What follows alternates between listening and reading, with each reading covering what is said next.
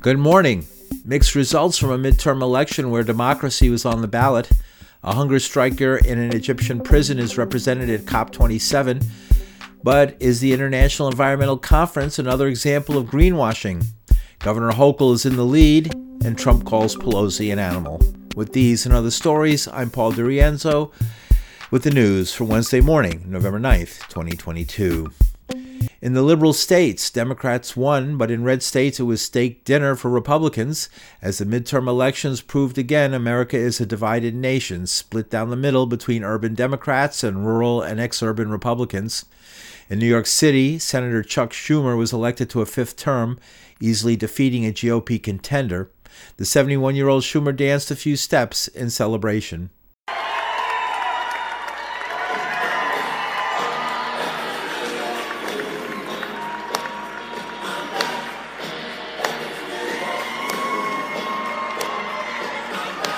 Meanwhile, Governor Kathy Hochul, also a Democrat, is still waiting for the results of her bid to retain the job she inherited when Governor Andrew Cuomo resigned under fire. She's leading Republican Lee Zeldin 55 to 45% in a race that was surprisingly close. Throughout the nation, red and blue candidates battled for control of the United States Senate and House of Representatives. The GOP needs to pick up one Democratic Senate seat to win the majority in the upper house and a handful to win control of the lower house. But with candidates running with the endorsement of Donald Trump, some openly calling the 2020 race stolen, all eyes were on what was going on at the polls. In swing state Arizona, some voting machines broke down, prompting state officials to go to social media as voters backed up. Hello, Maricopa County. I'm Bill Gates, the chairman of the Maricopa County Board of Supervisors. And I'm Stephen Richard, the Maricopa County Recorder. And things are going great out there, but there's one thing that we wanted to address to make people aware of today, and that has to do with our tabulators. We've got about 20% of the locations out there where there's an issue with the tabulator, where some of the ballots that after people have voted them, they try and run them through the tabulator and they're not going through. But the good thing is we do, first of all, we're trying to fix this problem as quickly as possible. And we also have a redundancy in place. If you can't put the ballot in the tabulator, then you can simply place it here in where you see the number 3. And this is a secure box where those ballots will be kept for later this evening, where we'll bring them in here to Central Count to tabulate them. Former news host Kari Lake is running for governor in Arizona with the endorsement of former President Trump. Trailing Democratic rival Katie Hobbs, Lake, a firm advocate of Trump's false theory he won in 2020, complained to the media. Within minutes of the polls opening up, I started getting people calling, voters in tears, calling my personal number, saying, what's going on? The tabulators aren't working. They told me to put my ballot into a box and they would drive it downtown to count it. This is not normal stuff. We don't have to have elections run this way. They gotta fix this problem. This is incompetency. I hope it's not malice, but we're gonna fix it. We're gonna win. And when we win, there's gonna be a come to Jesus for elections in Arizona. There's gonna be a come to Jesus. As of this writing, Hobbs was in the lead, 57 to 43%. Trump also went public, exhorting Lake voters to stay online to vote, no matter how long it takes. There's a lot of bad things going on. Stay online. Do not leave.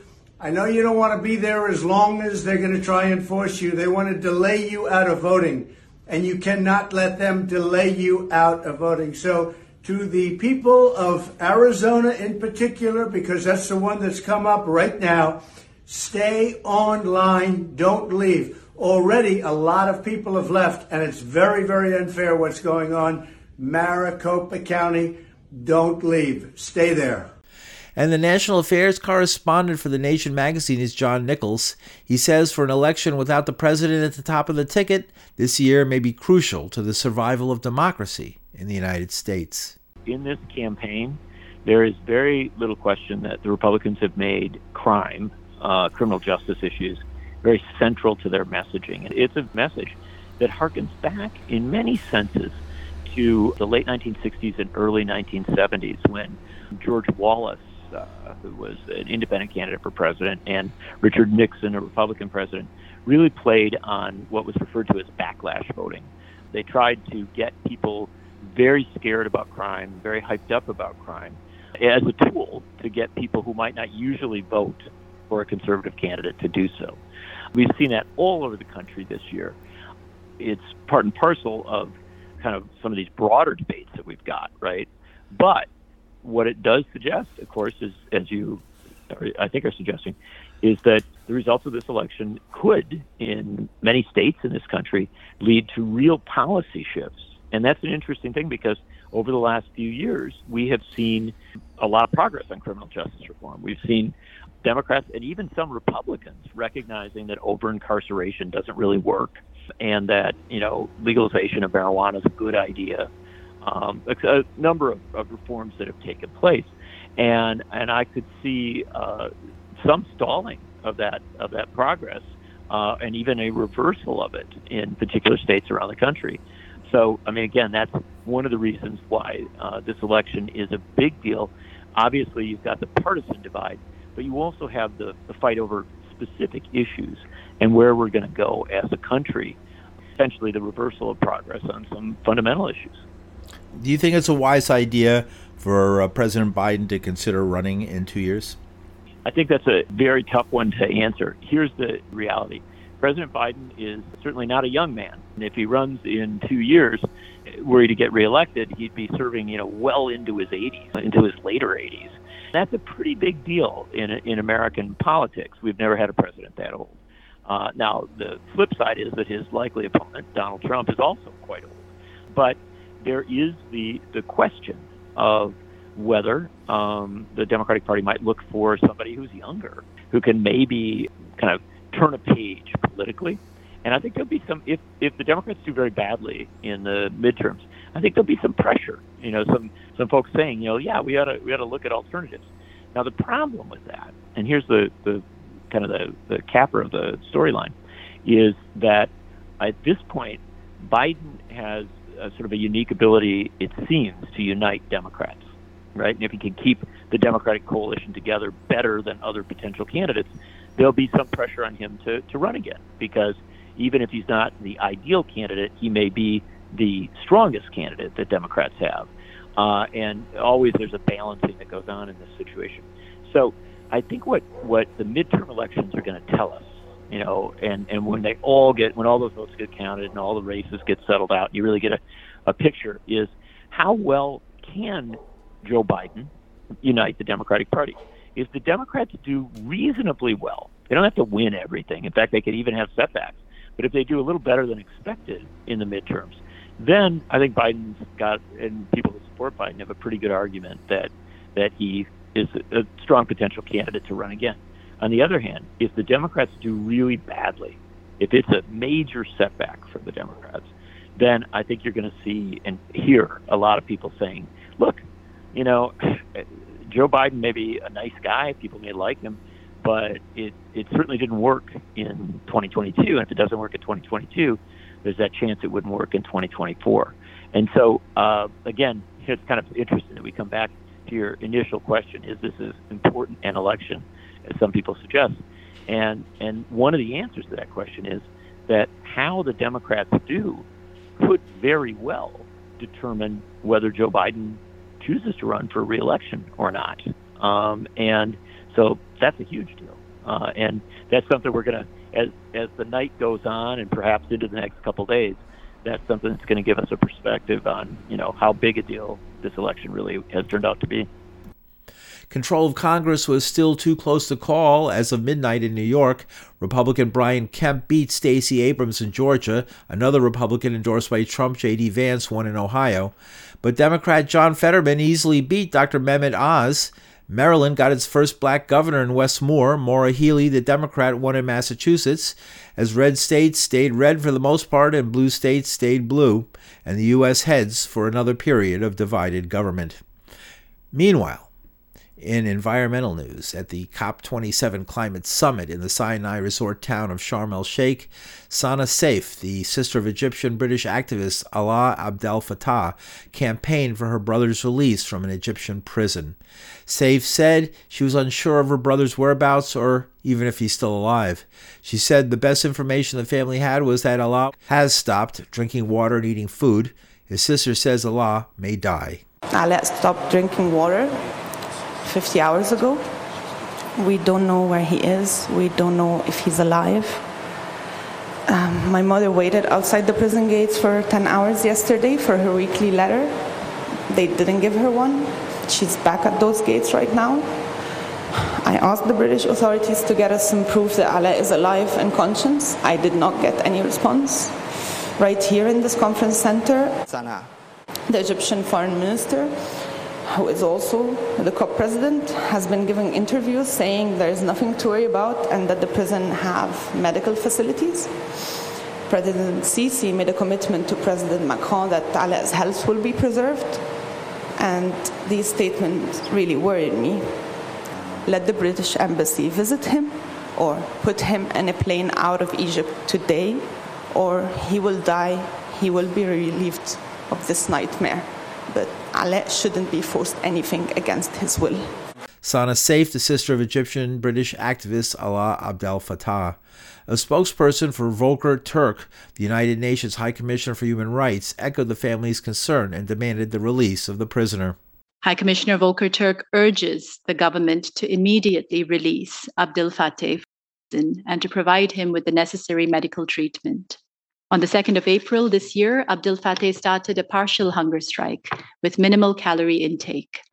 On the 1st of November, with his health already fragile, Abdel Fattah stepped up his hunger strike. And he then stopped drinking water on the first day of COP27 on the 6th of November. Abdel Fattah is in great danger. His dry hunger strike puts his life at acute risk. We're very concerned for his health, and there is a lack of transparency as well around his current condition. We understand that his family has not been able to contact him over the past couple of days, and there are serious concerns about his health. So, we again stress the need for him to be urgently, immediately released, and for him to receive the necessary medical treatment as soon as possible. The 40-year-old Alaa Abdel Fattah has been on a hunger strike for 220 days, protesting his detention and prison conditions. According to rights groups, Abd al-Fattah is among more than 60,000 prisoners of conscience in Egypt since President el-Sisi came to power, deposing former President Mohamed Morsi in 2013. And in more news from the COP27 climate conference, UN Secretary General Antonio Guterres presented a report slamming greenwashing, claims of being friendly to the environment, says Guterres, that are not being backed up by real action. We have a big gap in the climate space. A growing number of governments and non-state actors are pledging to be carbon-free, and obviously that's good news.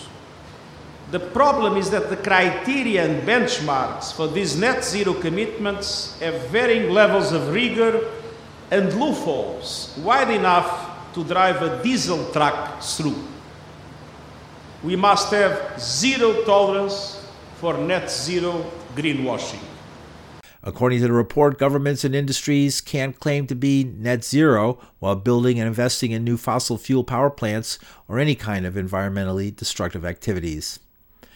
And in yet more COP27 news, Venezuelan President Nicolas Maduro shook hands and exchanged words with U.S. climate envoy John Kerry during a brief encounter at COP27.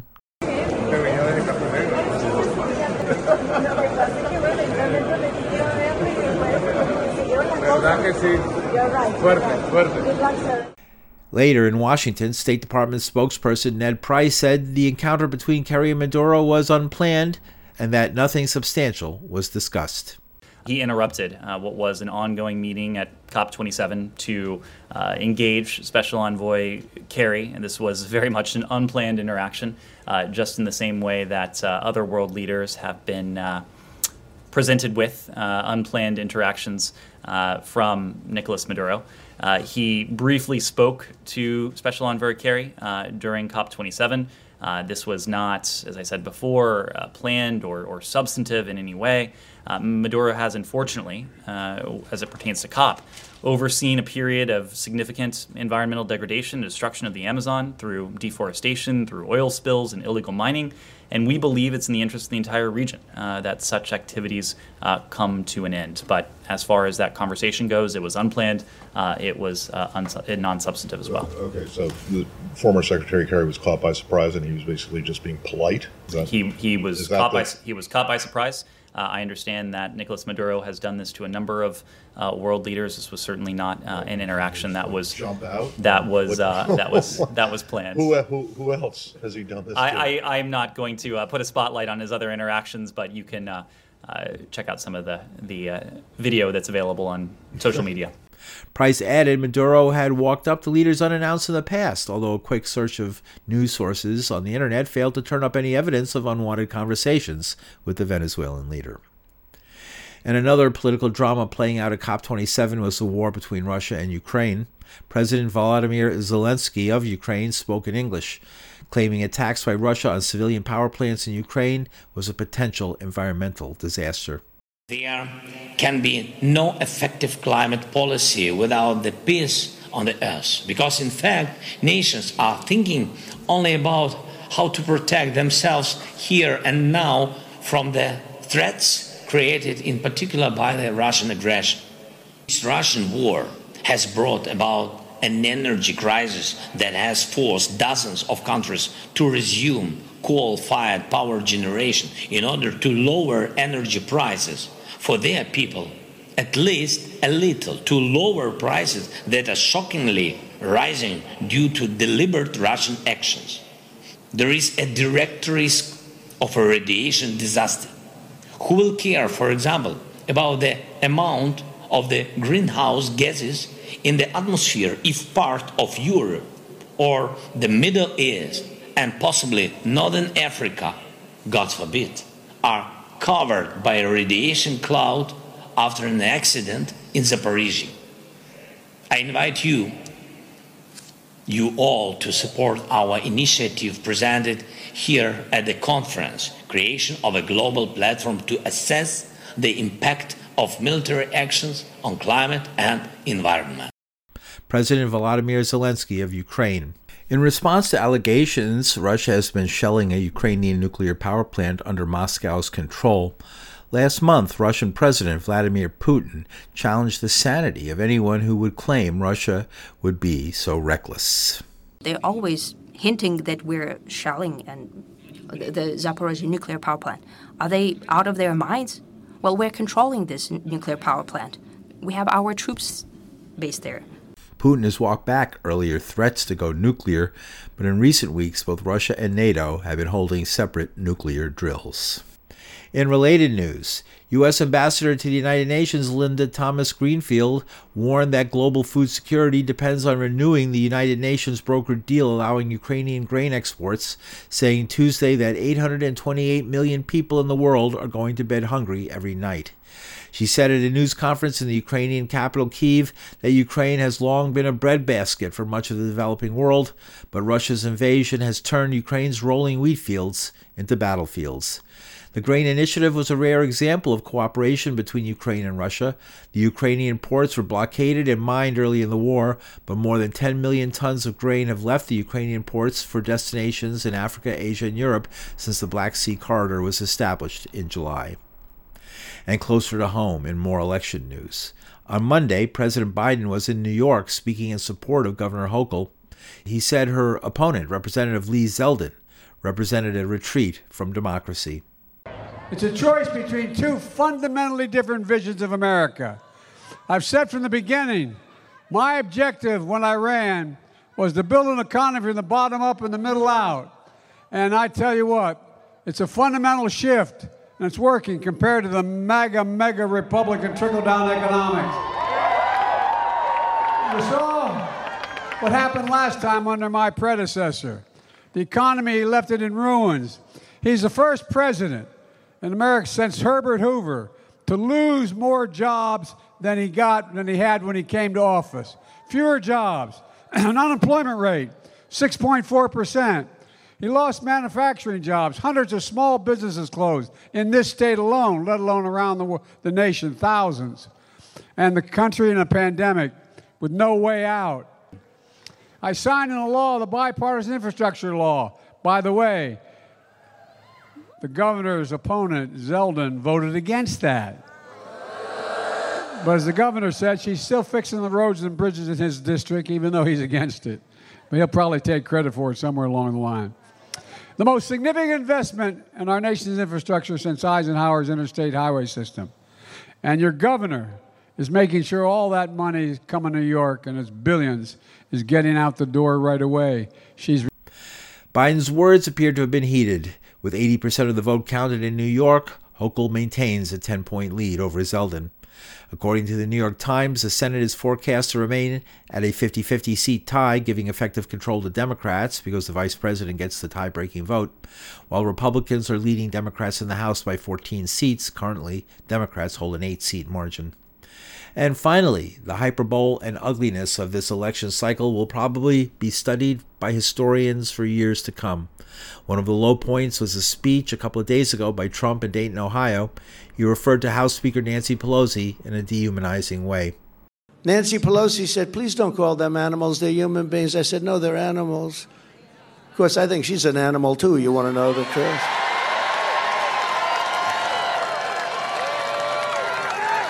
They'll say, oh, what a horrible thing he said about Nancy. She impeached me twice for nothing.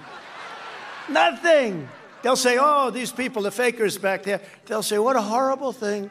He called Nancy Pelosi an animal. Let me tell you, what she does to this country and what she did to and the turmoil, and it was all, I used the word yesterday, I shouldn't. My great First Lady got very upset. I said, I will never use the word bullshit again. But what she did to us in this country, and yet we got more done as an administration and a president than just about any president in the history of our country in 4 years.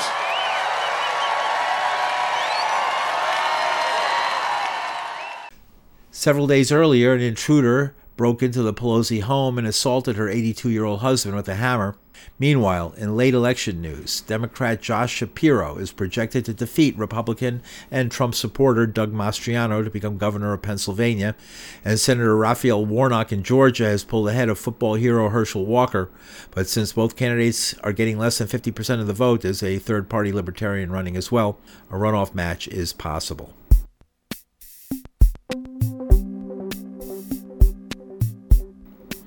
And that's the news for Wednesday morning, November 9th, 2022. The news was written and produced by this reporter. You can listen at pauldorienzo.com. From New York City, I'm Paul DiRienzo. Thanks for listening.